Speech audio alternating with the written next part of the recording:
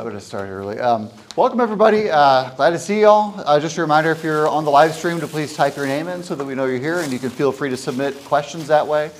I just wanted to say, I know I brought one of these in a few weeks ago. This is called a bulletin. You go into just about any Catholic church, they're going to have something like this. You'll find them next to all the entrances on Sundays. And this goes through sort of what's happening around the cathedral or the parish you happen to be in over the course of that next week.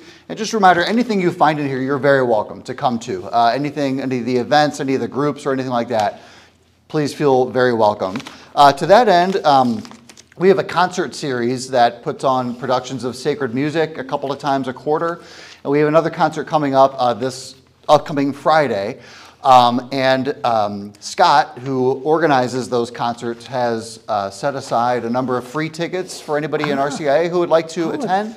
I'm just going to leave this up here. It's this Friday, as I said, at 8 o'clock, and it's a group that I don't know. Can I say something about them? Please, yeah. They're one of my favorite groups. Oh, fantastic. And I listen to them all the time. No kidding, okay. On YouTube. They're great. They do sacred music, but they can also do more popular things, done all with voices, and they imitate instruments. And anyway, they're spectacular. Nice.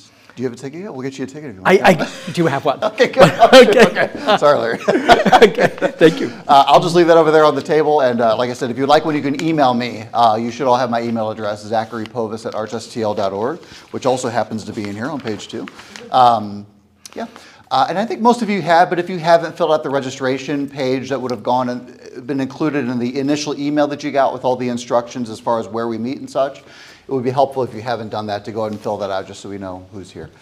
All right, I'm going to go ahead and lead us with a prayer and turn us over to Larry here. In the name of the Father, and of the Son, and of the Holy Spirit. Amen. Amen. Almighty God, you are the author of all that is good. We praise you and we give thanks to you for the opportunity to come together today to learn more about the ways in which you've revealed yourself to us in the course of history, that in coming to know you better, we might love you all the more. We commend to you, Lord, today in a particular way, all those who are suffering due to war in and around Israel. We ask that you please bless the families of those who have lost loved ones. We ask that you bless all those innocent people whose lives have been lost or who have been taken hostage. And by your grace, Lord, please grant peace to that part of the world. We commend to you all of these prayers through Christ our Lord. Amen. In the name of the Father, and of the Son, and of the Holy Spirit. Amen. All right, welcome. All right, my pleasure. All right, what's up? Thanks, Father. Sure. You can you can make your getaway if you want. Hey.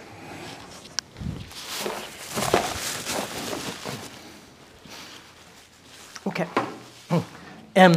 Before we start, any questions on, so last week we did the Trinity, and that is not the easiest topic. So if anybody wants to ask anything about that.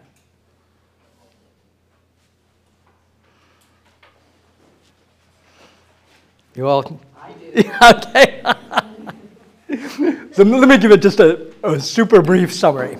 So the key Catholic, or we could simply say Christian belief on the Trinity is that from all eternity, God is not a solitary. Right? So from all eternity, God is Father, Son, and the Holy Spirit. Right? It's not something that starts at the Annunciation or Incarnation. And that means from all eternity, God has an inner life and a life of communion that we wouldn't have known by philosophy or couldn't have deduced or inferred from the world, but God has revealed it, and above all, in Jesus, who revealed that he's the Son, right? So that's what we did last time. He revealed that he is the eternal Son who has come down from heaven and therefore has existed from everlasting. Right? And he also revealed that the Spirit who's spoken of in the Old Testament is a person who both he and the Father send. And that shows us that the Spirit proceeds from the Father and the Son as the bond of unity between them. Right? And so he's the Spirit of love. And so it makes sense that Jesus' gift to us is to send his Spirit to us to teach us how to love and to make the unity right? So that's the hardest thing in human affairs, is how to bring proud human beings into one body, right? And that's the Spirit's task. And we'll talk about that more when we look at the church. Right? So the Father isn't sent, right? He's the Father's, because he's, we could say, the eternal source of the Son and the Spirit, right? So they're all equally eternal, but the Father is the not from another. The Son is from the Father, and the Spirit is from the Father and the Son as their love. Right? And so the Father sends the Son into the world in the middle of history. Right? That's the incarnation. We'll look at that next week. The Son sends the Spirit on Pentecost. Right? And the Spirit continues to be sent through the sacraments of the church. Right? And you will receive him at the Easter Vigil in a special way in confirmation. Right? And we'll talk about the sacraments later on. Questions on that? So the Son is the eternal Word of the Father, right? And the Spirit, we could say, is the gift of love. Okay. All right. So our topic for today is creation, and the original creation in Eden, and the original sin, and the fall, and our current condition as a result of that. All right. So but before we get to the fall, let's say something about creation and God's original plan.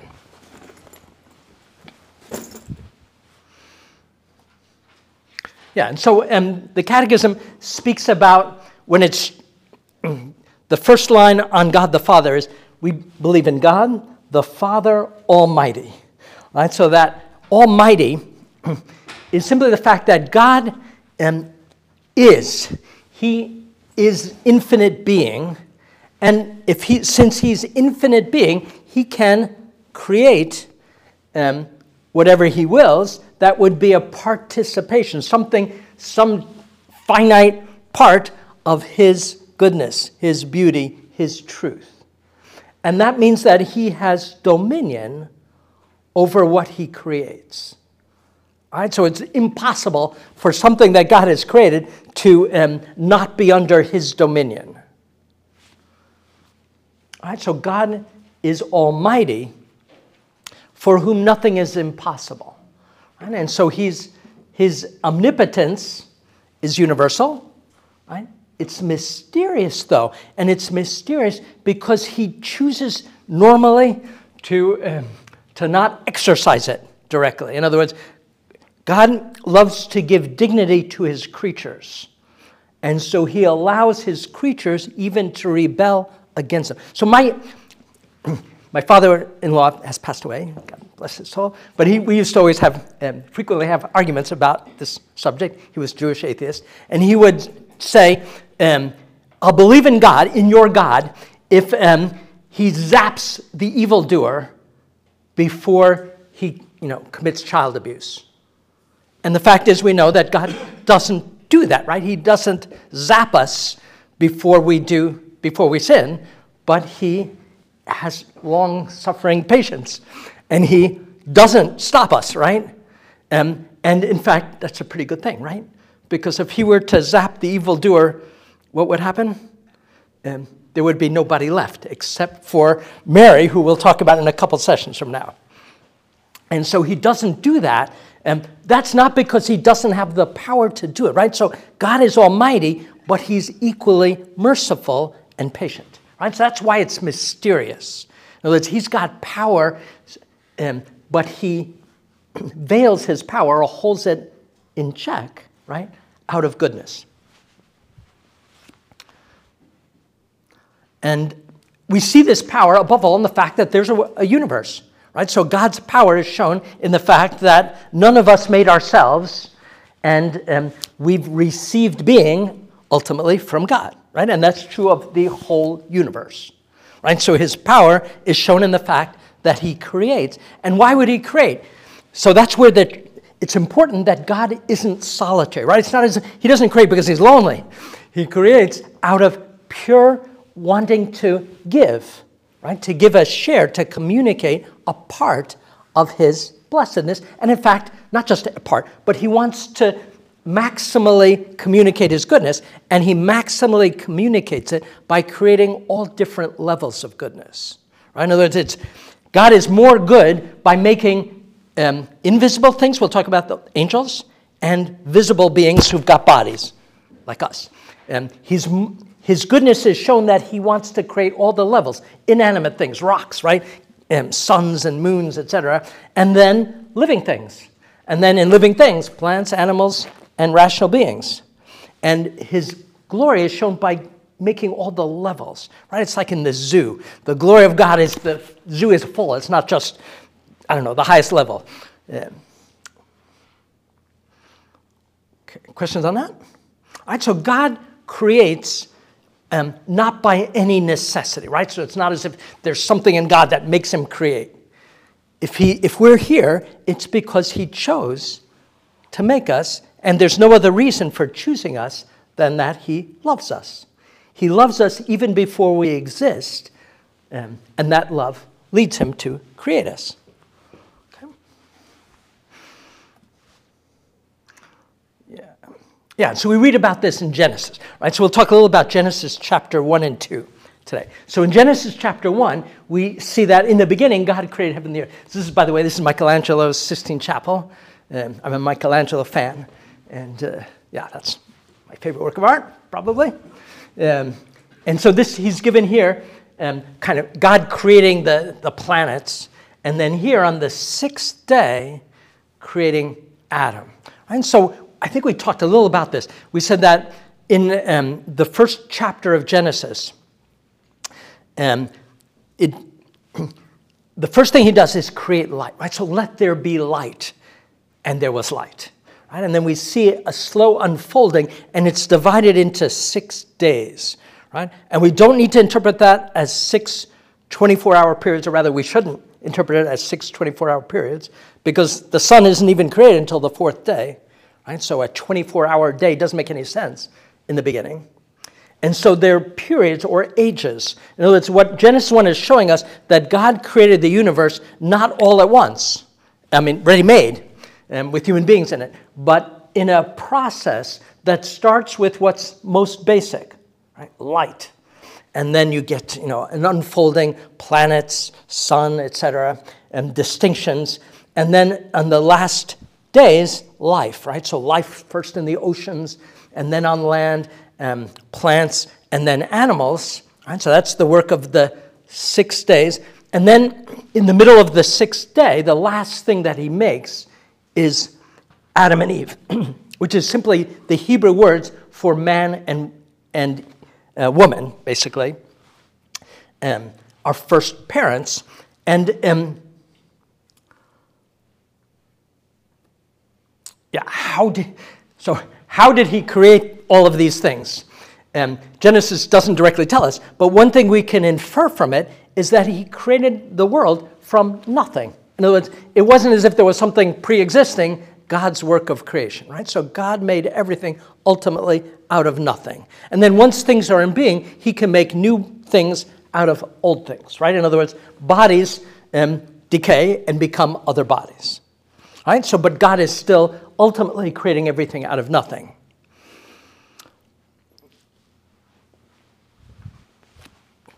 And it's an ordered creation, right? So he makes his world in order, and he governs it. I wonder if I've got it. Let me go back to, I forgot to bring my Bible today, just when I need it. But in any case, you know this. Does anybody have a Bible here? Terrible. Okay, thanks. So I had a theology professor. Never, ever teach a theology class without a Bible. Especially when we were talking about Genesis.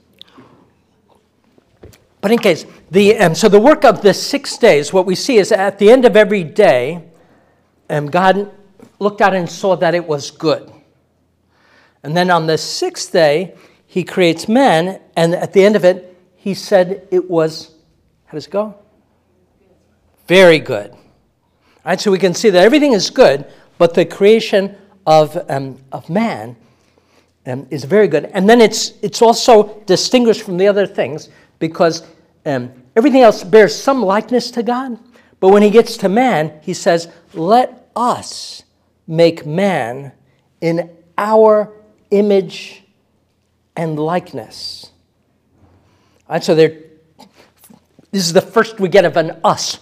Let us make, and so we talked about that, I think, last time. That was the first hint in Scripture of God being a communion of persons. Let us make man in our image and likeness. And then image. Everything bears some likeness to God. Thanks, Father. But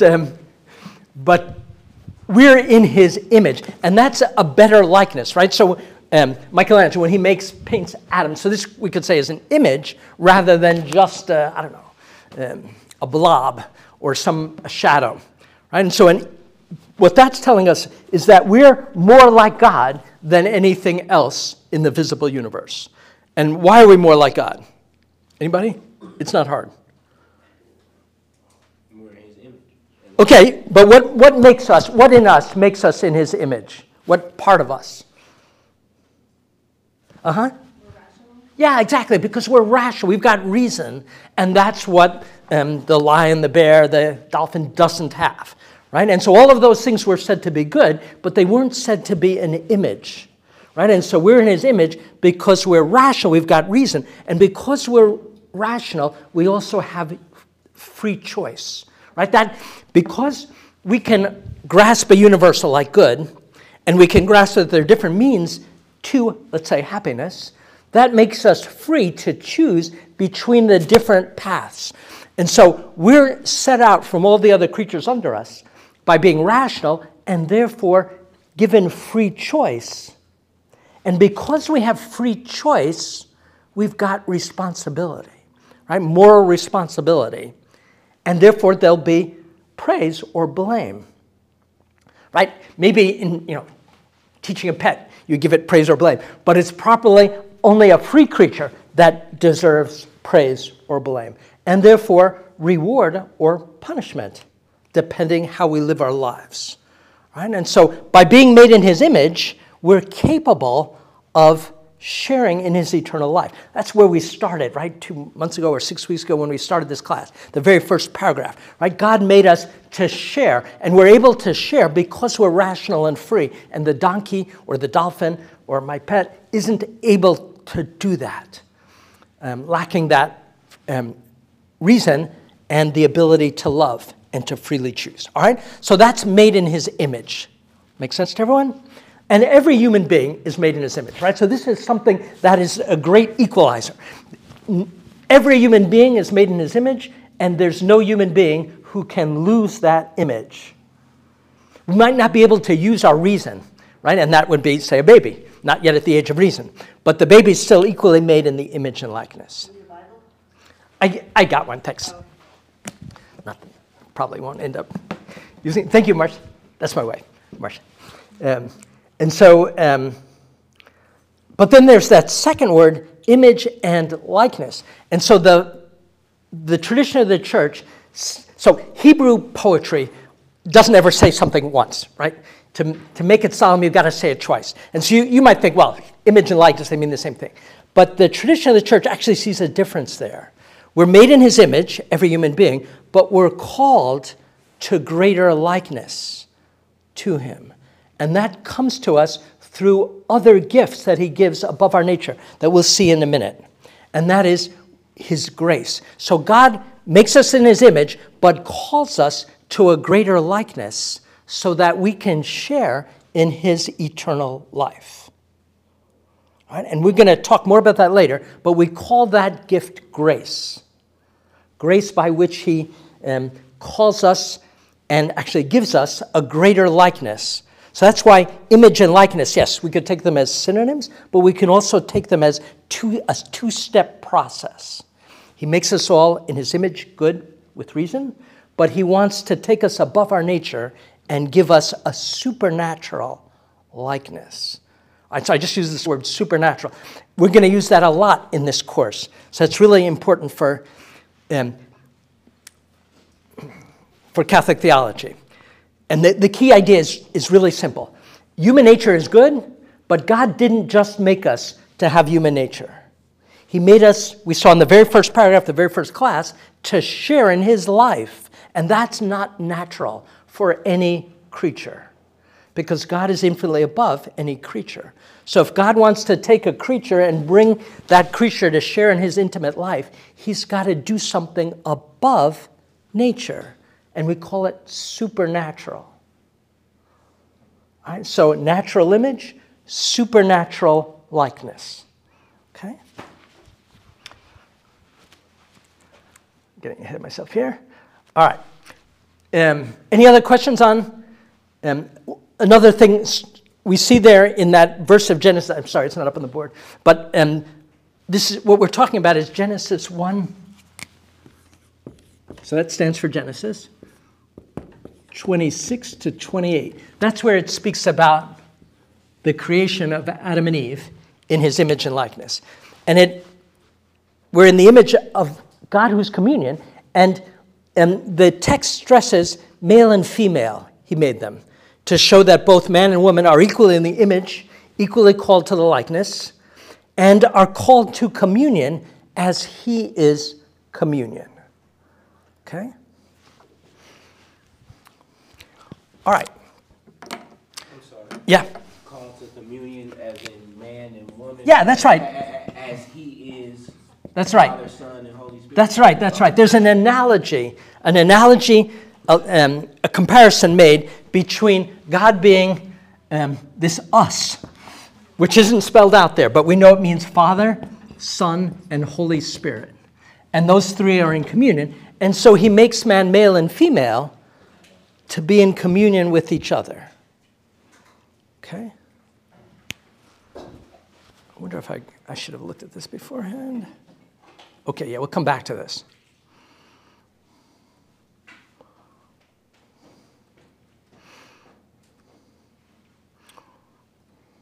Okay, we'll come back to Genesis in just a minute. Another thing we see is that God, if God makes everything, he doesn't just let it, run its course. So we said God is almighty, but he very often doesn't intervene, but that doesn't mean he just lets things run by chance. God governs the creation that he's made, and we call it providence. Right? So this is of huge importance. So I was raised an atheist. Right? So I was an atheist till I was 29. And if you're an atheist, do you think that there's a providence? No, right? It wouldn't make any sense if there's no God to... the word providence simply means exercising care, governing, guiding his creation. And so for the atheist, everything that happens is chance. But if you believe in God, then there can't ultimately be something that's simply merely chance. God's providence extends to everything. Right? And Jesus talks about that in the Gospels. He says, there's no sparrow that falls to the ground without your Father caring for it. Right? All the hairs of your head are counted. Meaning that God has providence. All right, that doesn't mean he's going to keep all my hair necessarily. But it means that nothing is going to happen without his providential design. Which means that when bad things happen, what should we think? We should think that God has a plan even if I don't get it. Right? And that requires faith. All right, so God has a plan, and nothing can ultimately escape it. And even Satan or Hitler doesn't escape the plan, even though they try, right, by rebelling against his plan.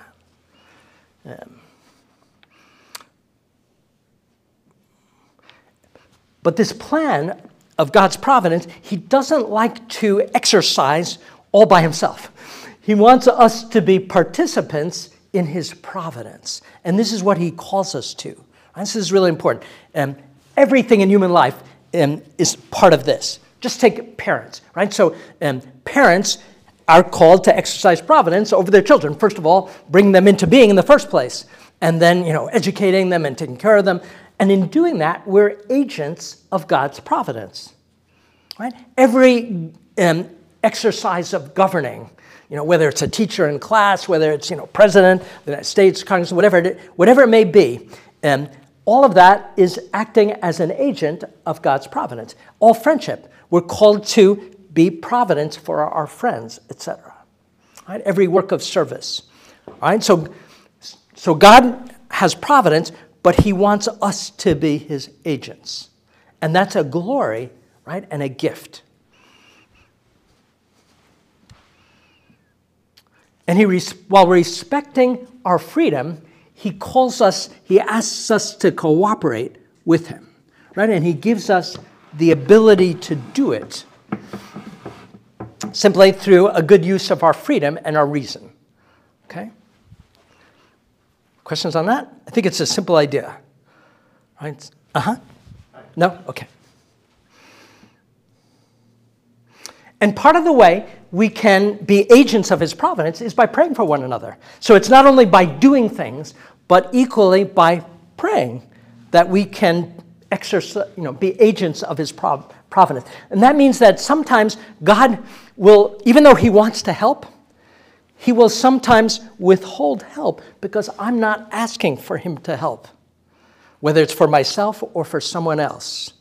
And that's because he wants us to be involved, right? Cooperators in his providence. So this is why we're called to pray for one another and why it really makes a difference. If I don't pray, let's say for you, I don't want to make it sound so hard as that, but if in the life of the church and in the world, right, things more good will happen when more prayers are raised for them. Okay? And God's grace spurs us to do that, right? So very often people might say, I feel called to pray for this person. Why? His grace is urging me to become a cooperator in that way. And it's equally with action, right? Both with prayer and with action.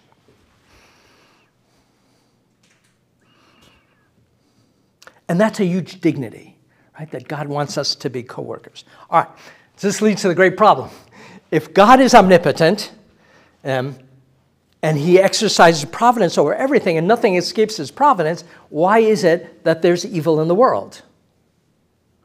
And part of that, we need to wait a few minutes, and I'll talk more about that in a minute. But a general answer we can make is that God permits evil only to bring about some greater good.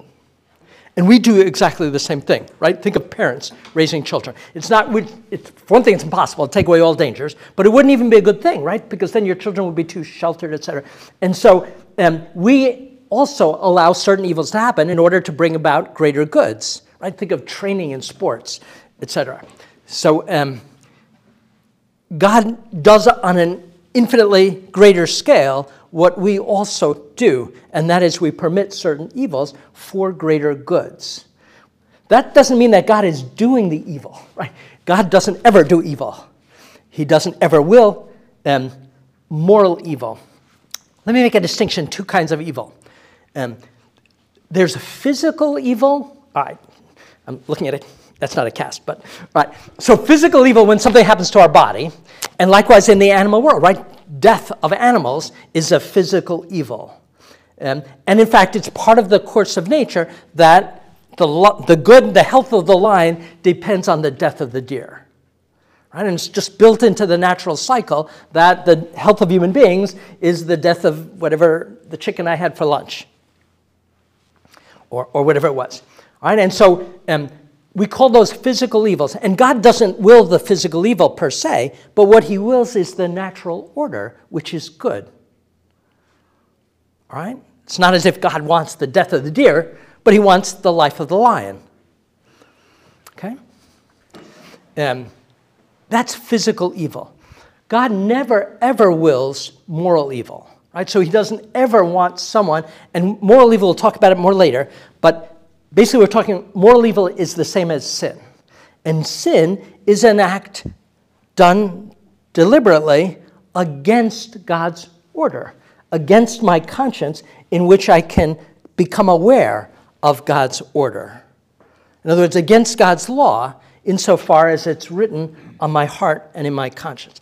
God doesn't ever want us to go against our conscience and go against his law. But he permits us to do so against the advice of my father-in-law that I was mentioning earlier, because he wants us to be free, and he is merciful and wants us to have second and third and fourth and fifth and sixth and seventh and eighth and ninth, 10th chances. All right? Not infinite chances because life comes to an end. But we get chances as long as we're alive. All right? In other words, he gives us this life, we can think of it, is a kind of trial in which, yes, there are temptations, and we're called to do good, right? We're called to overcome sin, to say no to sin, and to convert and bring our hearts in line with his. Right? And that's what this life is for. Right? And we're given a certain time that we can call the time of our trial, and that's the time of our lifetime, and nobody knows how long that will be. And that's very wise. Right? If we knew the length of our trial, that might lead us to think, well, don't need to worry about this today, I'll worry about it tomorrow. But I don't know that I'll get it tomorrow. Okay, so God permits evil for the sake of greater goods. One of those greater goods is freedom. Another greater good is that we can, there's a beautiful thing that is repentance. Right? So God permits us to stumble and fall so that we can get up again and with a deeper love than we had before. Right? And we think we've all experienced this in our lives, that after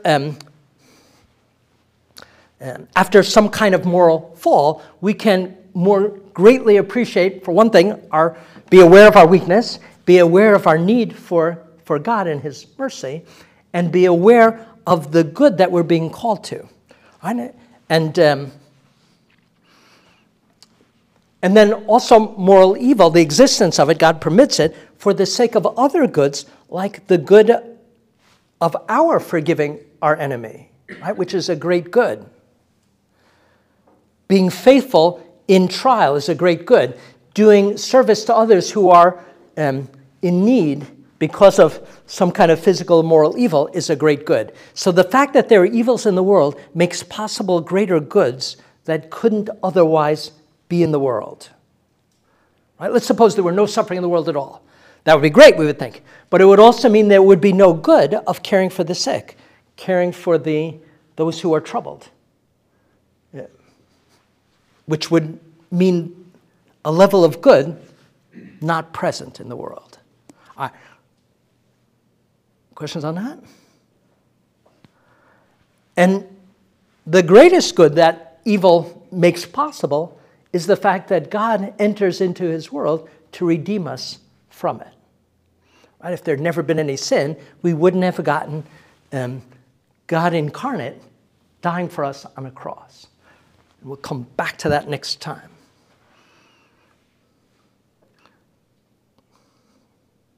Questions on that? Usually there should be questions on this. This is like the hardest problem. Right? Why does God permit evil in the world? Especially, it's one thing to answer like I did on the blackboard, but it's another thing when it's in your life, right? And it's, the death of your mother or your spouse or your child, even worse. Right? So again, that's why in the concrete, this can often seem totally insufficient, and I can't understand it. And so, yes, I admit this is a blackboard answer, but it's a true answer.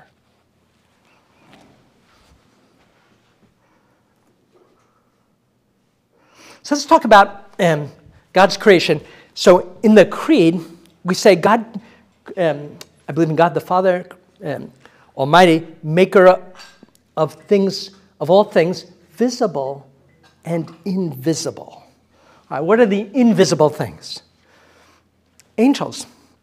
So it's part of the Catholic faith that God has created not only bodily beings like us, but also purely spiritual beings that we can't see, and therefore science can never say anything about angels, right? So there's no branch of physics that deals with angels because they're not visible, right? They don't have bodies.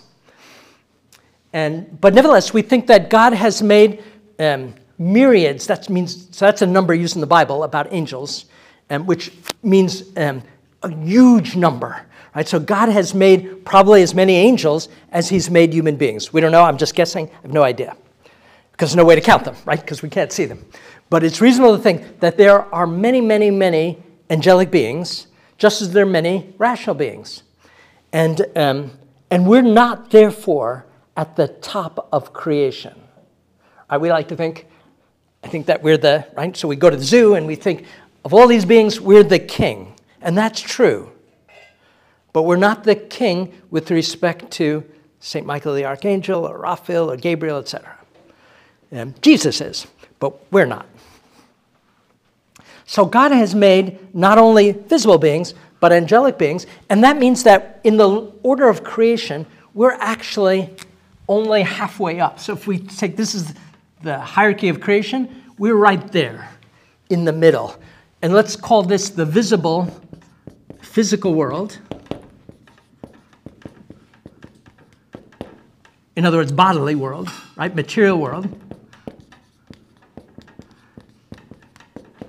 And we're part of it, but we're also part of a spiritual world. And that's why we're right in the center of these two worlds. That's our place. So I don't think most people intuitively get this, right? That I'm not the top. It's not as if there's no hierarchy at all, which somebody might say, well, everything is equal, but nobody can really think that. But we're actually halfway up the scale. The highest of material beings and the lowest of spiritual beings. By nature. Simply by nature. And that means that above us, there are beings that have reason, right? That's what makes us in his image, much stronger than ours, right? And those are the angels. All right? So we're this intersection, and that's a very special place. So even though we're not the top, we have a hugely important place in God's plan, and it's to be right in the center, to belong to both the visible and the spiritual world. Okay, it's the lowest of the spiritual and the highest of the material.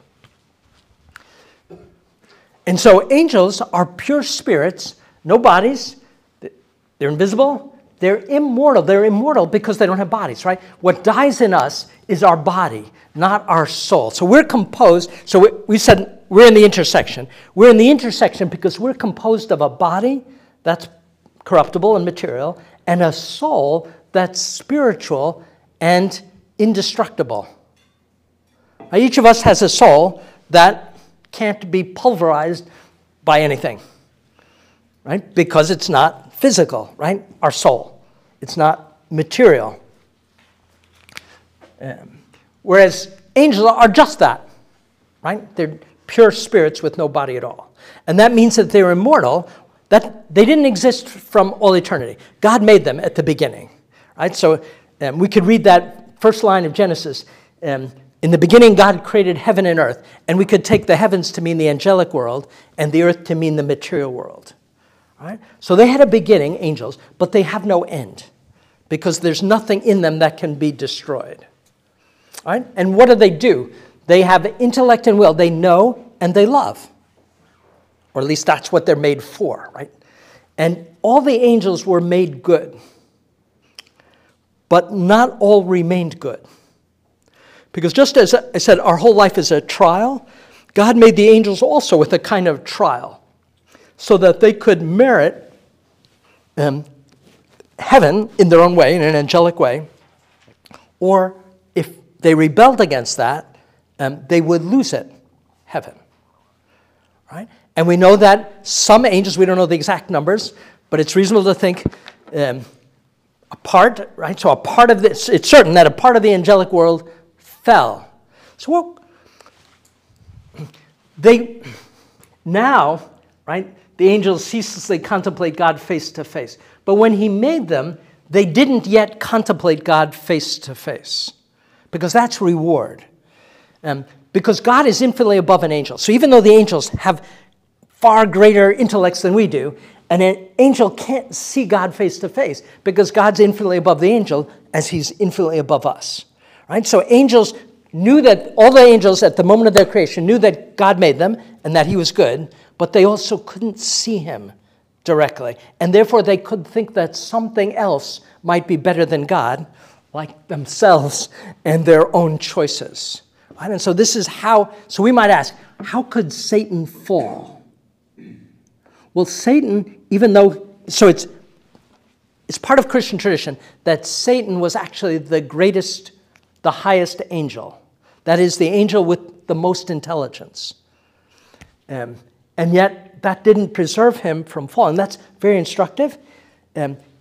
It's not intelligence that keeps us from sin. Right?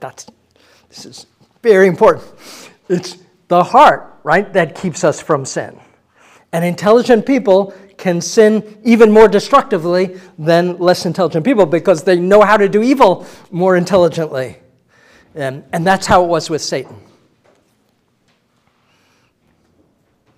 All right, so what was the fall, right? So this is very mysterious. We can't fully understand it, but we know that it's true that some of the angels, by a free and irrevocable choice, chose to prefer themselves somehow than to love God above themselves. And we also know we can do that too. And that would be what leads to damnation. Right? Ultimately, every creature is given a choice, right? We never see the choice simply like that. But the choice is to make ourselves the center of the universe for ourselves, or to make God the center of our heart. In other words, to do everything we do ultimately for God or for myself. Right? And that's true of every rational creature made in God's image. We're given that choice. Right? And some of the angels chose to make God their center, right? That would be the holy angels now. But the devils or demons are those angels that chose to make themselves their center. And here's the difference. We said we're given a lifetime to repent, to win God's mercy, to get up again, etc. Angels don't. And the reason is because they're higher than us, they don't, because they see more clearly, they don't rethink what they've chosen. Because they're choosing in the light, as it were. So because angels are higher, they don't get a chance to repent. And that's because they don't think like we do, reasoning, thinking, from this. We call that discursive thinking, to kind of go step by step in thinking about things. Angels don't do that. They see the whole thing all at once, and they choose all at once, and they never repent what they've chosen. So it's really interesting that even though we're lower than the angels, we can do something they can't, and that is repent. All right, so the angels that fell never repent. It's not as if God's not merciful to them. It's that it's not part of their nature to rethink. And God respects the natures that he's made. All right, so by a free and irrevocable choice, they rejected God and his kingdom, giving rise to hell. So hell would be where Satan is. And it's not so much, it's not a place because he doesn't have a body. It's a state of non-communion, a state of division or isolation. Because that's ultimately what he chose. That's what he preferred. Right? God is just, and part of his justice is giving us what we choose, even if we choose wrongly. Right? He gives, so we might wish, boy, you take me too seriously. But that's what we've been saying from the beginning, right? He takes us seriously and makes us his cooperators. And likewise, he takes us seriously and respects our choices. But because we're human beings and we are not as intelligent as angels, he gives us second chances as long as we live. So hell, there is no physical hell fire. For angels. For Yeah. angels, no. Right. For our souls, yes. Well, because we're bodily as well as spiritual, hell will somehow respect that. But again, it's the imaginations that we make of hellfire miss the point, right? The essence of hell isn't suffering physical pain. It's separation and isolation because we've made ourselves the center. And one more question on Okay. top of that.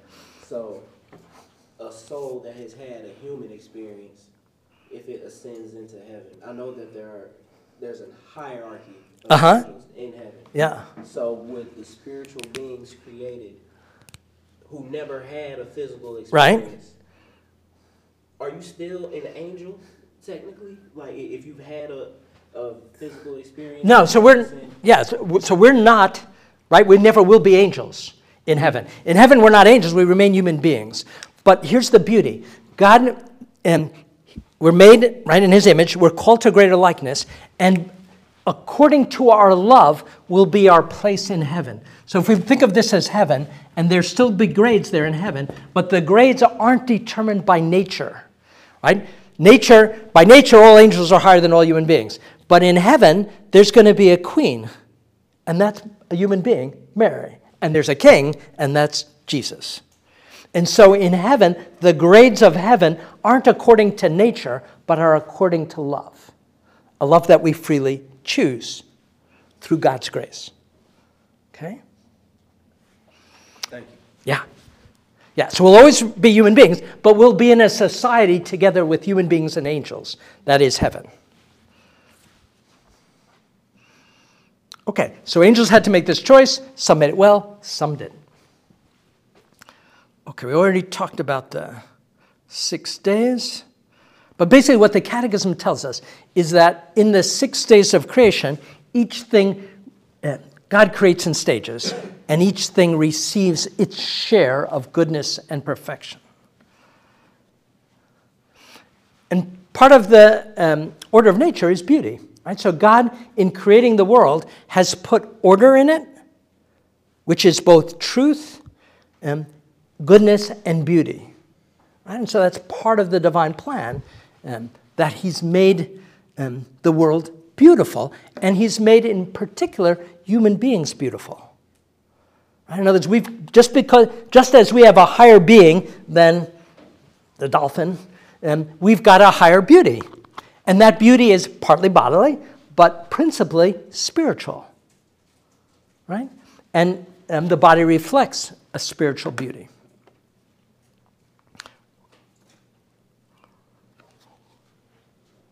Okay, so we said that. We're the summit of the visible creation, but the lowest of the spiritual creation. I think we already answered that. Yeah, so why did God make us? This goes back to the beginning, right? He made us to know, serve, and love him. He's made everything to show his glory in some way, just simply by being what it is, right? So the mountaintops show the glory of God. But the mountaintops don't know that. And we're given, because we're given reason, we're given the ability to know who we're from and to glorify him voluntarily, right? Freely. And that's what we're ultimately made for, right? To love him back. We spoke about that when we looked at the Our Father a couple of weeks ago when we were doing prayer. And we said that the very first petition, hallowed be thy name, means that your name be glorified. In other words, that every creature give you glory. All right, creatures below us give glory just by their being, but we alone can see that order and freely glorify him. And that means to thank him. Okay. And so God made the original couple at the beginning, and the idea would be that from the one couple, all mankind descends to be a unity, right? So we know that in reality, mankind is hugely divided, right? And every time we read the papers, we see that more. But that's not God's plan, right? God's plan is that we form a communion, a unity. And that unity we find in the world most in the Catholic Church. Right? The Catholic Church is precisely a unity that bridges all cultures, nations, languages, to restore that unity that was God's original plan.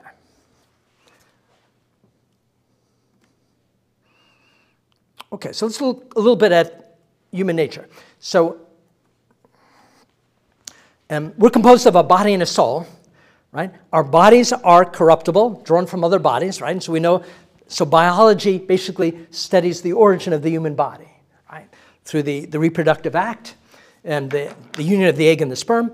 But our soul is spiritual and therefore can't be created by the mother and father, right? So parents, so we have a son, and we, yes, my wife and I cooperated in making his body, but his soul is beyond our cooperation, right? God has to make every human soul out of nothing. And he does. Each one of us is, yes, the work of our parents in our body, and the work of God alone in making our souls out of nothing at the moment of conception. That is the moment of the union of the egg and sperm, right, in our mother's body. And it's a spiritual soul, meaning of a different order than, say, a rabbit. So rabbits also have souls. And that might seem weird at first to think of animal souls. But animals are alive, and therefore there's got to be a principle of life in them that makes a live rabbit different from a dead rabbit. Sorry. But, and so we call that principle of life in the rabbit a soul like ours, but ours alone we call spiritual. So a spiritual soul is a soul that doesn't come from matter and doesn't return back to matter. But once God's created it, it will remain for all eternity. Right? So our bodies are going to return to dust. Right? That's Ash Wednesday. If you gone to Mass on Ash Wednesday and you get dust on your forehead, from dust, right, you are drawn to dust, you will return. Our bodies, but not our souls.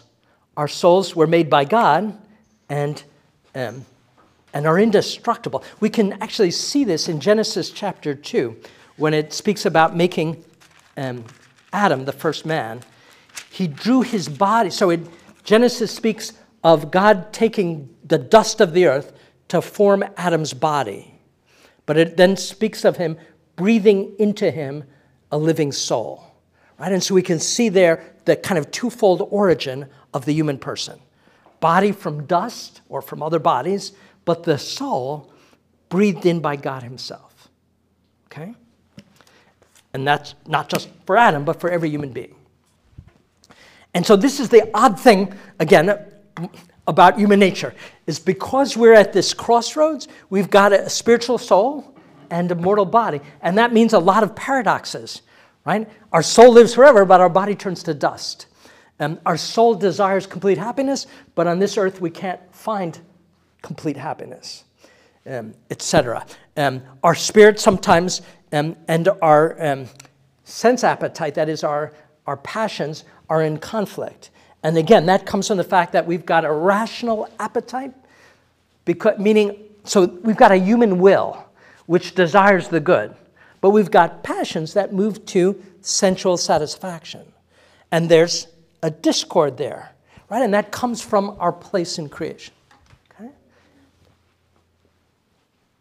So far, so good? Yeah, Kathy. But it wasn't that way before the fall. That's right, I'm about to get to that.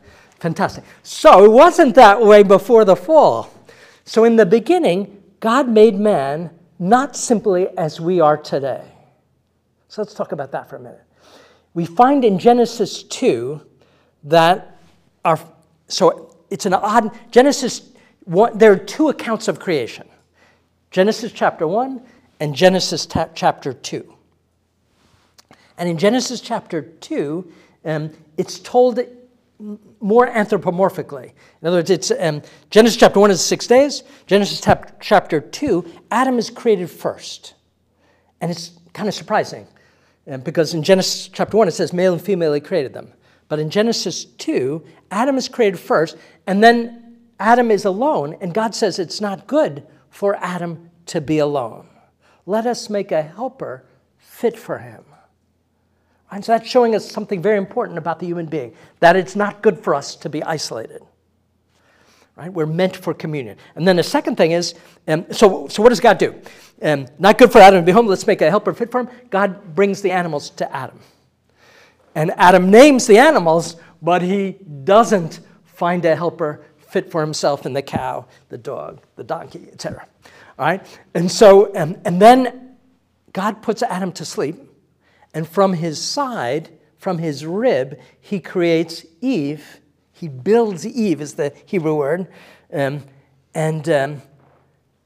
Adam awakes, sees Eve, and exults. And it's like, we could say, the first song in human history. Ah, at last, flesh of my flesh, bone from my bone. Right? For this reason, a man shall leave his mother and father and cleave to his wife, and they shall be one flesh. Right? So that's and they were naked, Adam and Eve, and not ashamed. Right? So that's the original state. And so we can see that at the end there's something different from our human experience, right? When we're naked, right? It's like sometimes people have nightmares of being in class totally naked and how did this happen and what do I do? And so in human history, all of human history is marked by we're naked and ashamed. In other words, there's a discord between our passions and our reason and will, which causes shame as a kind of defensive reaction to protect something from being objectified. And so we can see that Adam and Eve were created in a state of harmony that we don't have anymore. And we see how that happened in the next chapter, chapter 3 of Genesis. So in chapter 3 of Genesis, Eve is tempted, right, by the serpent, which is really interesting. So in the garden, God allowed a serpent to tempt. And the serpent is a symbol of, serpents don't really tempt us, right? The serpent is a symbol of someone else, Satan. So God allowed, so Satan fell right from the beginning. Satan now wants company in rebellion. And so Satan tempts our first parents as he tempts us. And God allows it. So you might ask, why does God allow them to be tempted? Well, we said there's a good reason for it. God gives us a trial, and he gives us difficulties so that we can overcome them, just as we do raising children and training for sports or any other thing, playing music. So it's not that the difficulty is bad, but that Adam and Eve were meant to overcome the temptation. All right? So how did Satan tempt Eve? So God made it in this, so they were made in a garden. They were made to till the garden, right, to tend it. So work is a good thing. They were made to work. But in an original state of harmony in which death wouldn't have entered if they had been faithful, right? So in the middle of the garden, there's a tree of life, indicating two things, that they wouldn't die, but also, it's reason to think, tree of divine life. Right? We said made in his image, but called to greater likeness. And there's another tree, knowledge of good and evil, right? And they're given the commandment not to eat of that one, because if they do, they shall die. So we could speak of Adam and Eve, our first parents, being made with an original covenant by God. What's a covenant? A covenant is like a marriage, right? So a covenant is a mutual agreement, right, between two parties, as in a marriage, husband and wife, who mutually give themselves to one another with a condition, right? A condition of fidelity. Right? So marriage is the best example of a covenant. So the husband and wife each vows fidelity to one another until death. And so God made a covenant with Adam, which would be like a wedding between God and Adam and Eve, mankind. But there was a condition to be faithful to God's governance, and the condition of breaking, if they were to break that, death would enter the world. And they would lose that state of original. They would lose the covenant that God had freely given to them. Right? And part of that covenant would be eating of the tree of life. Okay, how should we understand this tree of the knowledge of good and evil? It seems like knowledge of good and evil is a good thing. And that's exactly what Satan says to Eve. Right? This is certainly a good thing. And if God's withholding it from you, it's because he wants to keep you down. Right? He wants to govern and be king and determine good and evil, and he wants to keep that from you. Right? So that's the temptation. And if you think about it, we too are tempted in similar ways, right? Every time we sin, it's because we think we know better than the Ten Commandments. Right? That's exactly what was happening with Adam and Eve. And the way we should think about eating of the tree of the knowledge of good and evil is wanting to have dominion over good and evil. So I think we spoke about this earlier. The Bible sometimes speaks of knowledge as dominion. And so the fact is, can any creature can we simply say, we're going to define right here in this room for ourselves what's good and what's evil, just from ourselves. Now, we're tempted to do this, right? Every time, and this is what sin is, to make myself the judge of good and evil rather than to receive it. But the fact is, only the Creator can determine what's good or evil because he's made it. Right? And he's made it for a reason and an end to get to himself, to fulfill the covenant. And so if I want to make myself the master of the covenant, that means breaking the covenant because it means not wanting to be in relation with God, but wanting to be self-sufficient and autonomous.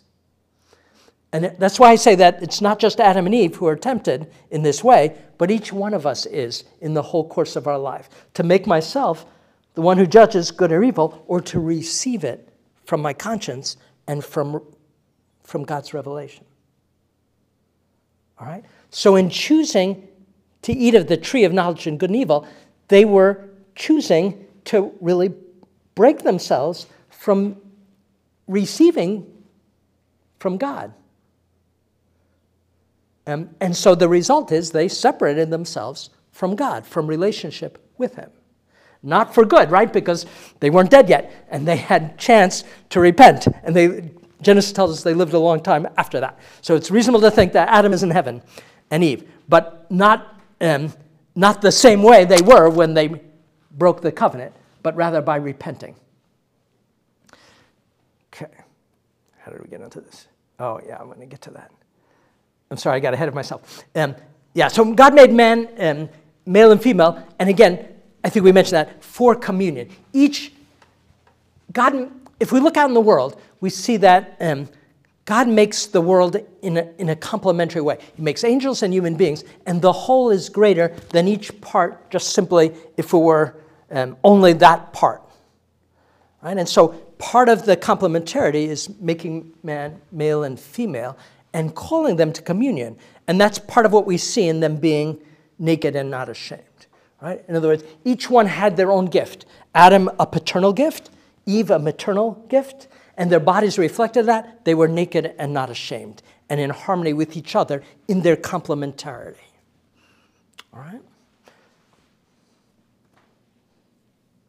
So we can speak of the original condition of Adam and Eve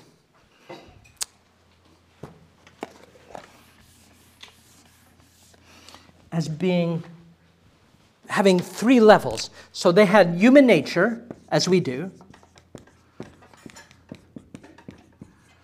But above that, there was an original harmony. And we could say that included naked but not ashamed. Let's call that, I'm going to call that integrity. Sorry, that's a technical term.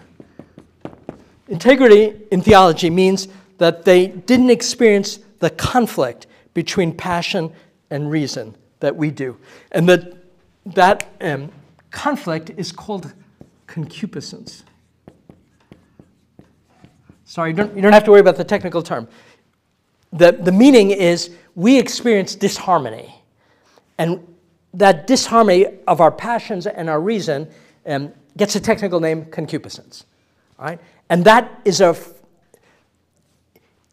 it's natural in the sense that a rational animal would have that, but it wasn't the way they were first made, because they were given a gift of original harmony above human nature. Right? They were given a gift higher than simply human nature as we have it, and part of that gift was to be in harmony with one's own body. In other words, that one's passions wouldn't have been in conflict with one's reason, as we often experience when we're tempted, say, to something like lust or gluttony or anger. Right? So in all of those cases, when we're tempted, our body has a movement prior to my reason's ability to say no. In other words, I feel an inclination. That doesn't mean I've sinned. This is not the same as sin. This is what enables us to be tempted to sin. But we don't sin unless we freely consent to it. All right? But Adam and Eve weren't tempted in that kind of a way. Right? So the original sin was not a sin of lust or gluttony or anger. It was a sin of pride, which is a spiritual sin, which angels also fell. In other words, Adam and Eve's first sin was like Satan's sin, a spiritual sin to want to make themselves the center rather than God. They couldn't have sinned in a merely carnal way. We now can sin in both ways. All right, so I don't want to give you the impression that in the original creation, Adam and Eve couldn't sin, because obviously they sinned. But they couldn't have sinned out of weakness as we now do, only out of pride, as we also can. All right? In other words, we can sin in two ways, through pride and through kind of being tempted by passions in a sin of weakness. And the sins of pride are graver than the sins merely of weakness. And then above this, though, this wasn't, and part of it also was a harmony that there would be no death. So no concupiscence, no death. And then it seems reasonable to think no suffering, because there wouldn't have been anything in the garden that would have caused suffering because they had harmony. And then above that, though, there's an original holiness. And we see this in what happens after the fall. So right after the fall, so Eve eats, gives to Adam, Adam eats, and they both sin, and they hide from God, right? And it's beautiful how the Bible speaks of it, that they knew that God was looking for them in the cool of the day. And that shows us something about before their sin, they had an intimacy with God. That's a kind of metaphor, walking with God in the cool of the day, right? Because lovers do that. Couples do that, right? Walk at dusk. It's romantic. And so the fact was God was walking with them in that romantic kind of way, showing that they had an intimacy with him. So that's the original holiness. They walked with God, and we call that grace. Grace and charity is a love for God, as a friendship kind of love, a friendship love for God. And we see that Adam and Eve were created with a friendship love for God. So the three levels are human nature, this original harmony, and an original holiness. And the highest is this original holiness. And so we call this supernatural, to have intimacy with God. All right. They break the covenant, what happens? What's the consequence? They lose the gifts above human nature that were part of an original covenant. In other words, by breaking the covenant, they got to keep what is ours, human nature, and to transmit human nature, but not to transmit what they lost for themselves. In other words, Adam and Eve were created to be agents of providence in a major way.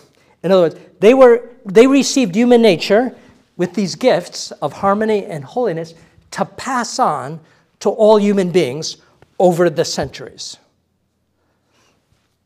And they were given these gifts in trust, so that if they broke the covenant, they wouldn't be able to pass these on. But if they were faithful to the covenant, they would have passed on human nature enriched with harmony and holiness.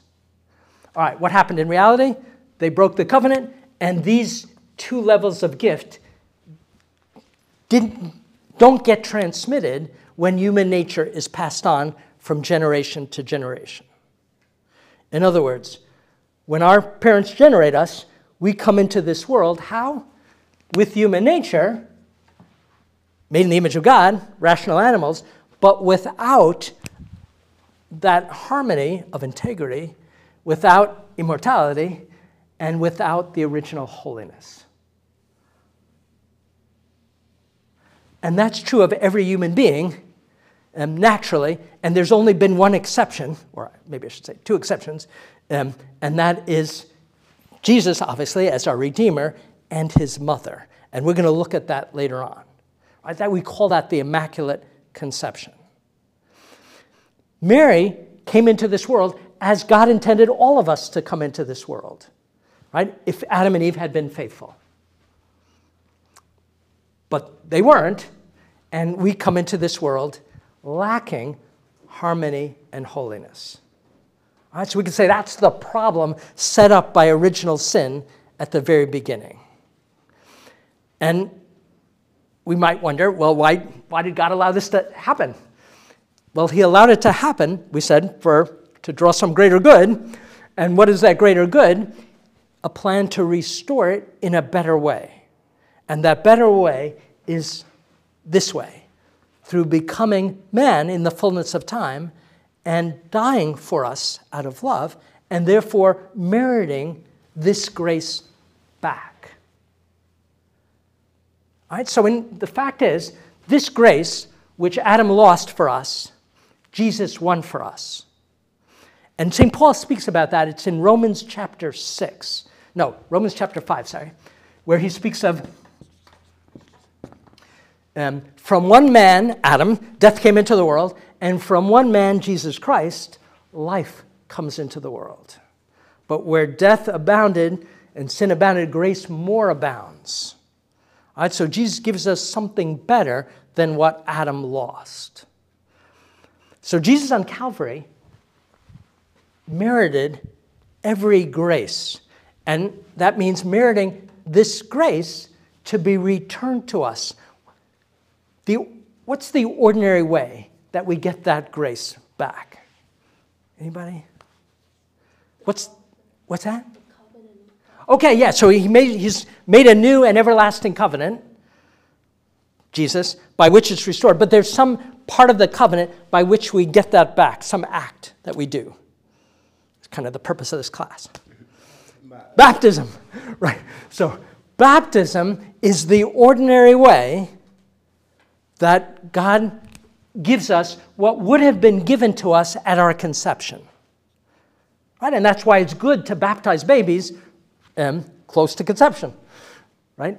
Early on in their life, so that they can receive back what God had intended them to receive at the very beginning. All right? And we'll do this later on, but you might ask, well, what about all the people who aren't baptized? God can also give it back by someone desiring baptism and repenting of sin. And you might then ask another question, what about all the people who don't know of it to desire it?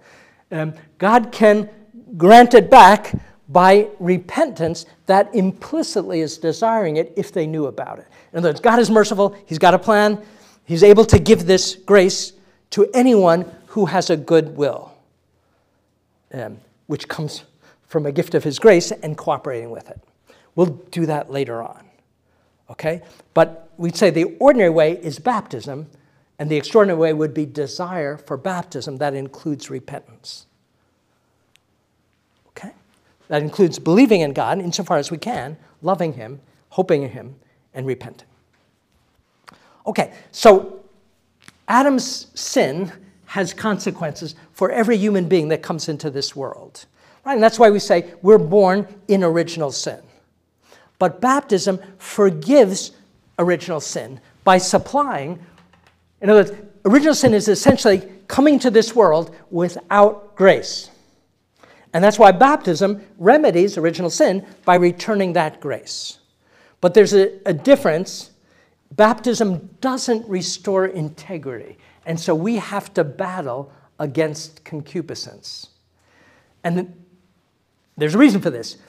Christ wants us, that battle enables us to merit and cooperate. And so this part of the covenant isn't immediately restored. It will be in heaven. But right now, it's only this part that gets restored. And that's the far more important part. So, in summary, yes, there are consequences of original sin. We've got to die. We experience disharmony in ourselves, in our passions, in our human relations. And we need to get this holiness. But Christ has given us a remedy that is superabundant, but that requires a spiritual battle. And that spiritual battle is good, but hard. So as a result of the fall, work now becomes hard. Right? So Adam and Eve would have worked in the garden, That work is a glorious thing, but now there's the sweat of the brow. Adam and Eve would have had children the normal way as we do, but now there's the pain of labor, etc. And we can see similar things all through human life. And those, yes, they're evils, physical evils, but they make possible sacrificial love, which is a great good. One last thing. You might be wondering, how could Adam and Eve's sin have such consequences? It's true. We didn't do it. How is it? It's the good of headship. Headship, I'm using it in the sense of each of us has responsibility over others. Right? That's every parent has a responsibility, not just for themselves, but for their children, right? For their family, for their spouses, etc. And if we mess up, what happens? Others suffer. Does that mean that we shouldn't be given responsibility? No, everybody wants responsibility. It means that we shouldn't abuse responsibility. All right, Adam and Eve were given a glorious and great and gigantic responsibility because they were the original heads of the human race. They abused their headship, but Christ is now the new head of the human race. And that's why we can speak of Christ as the new Adam, our new head, who's infinitely better than our first head.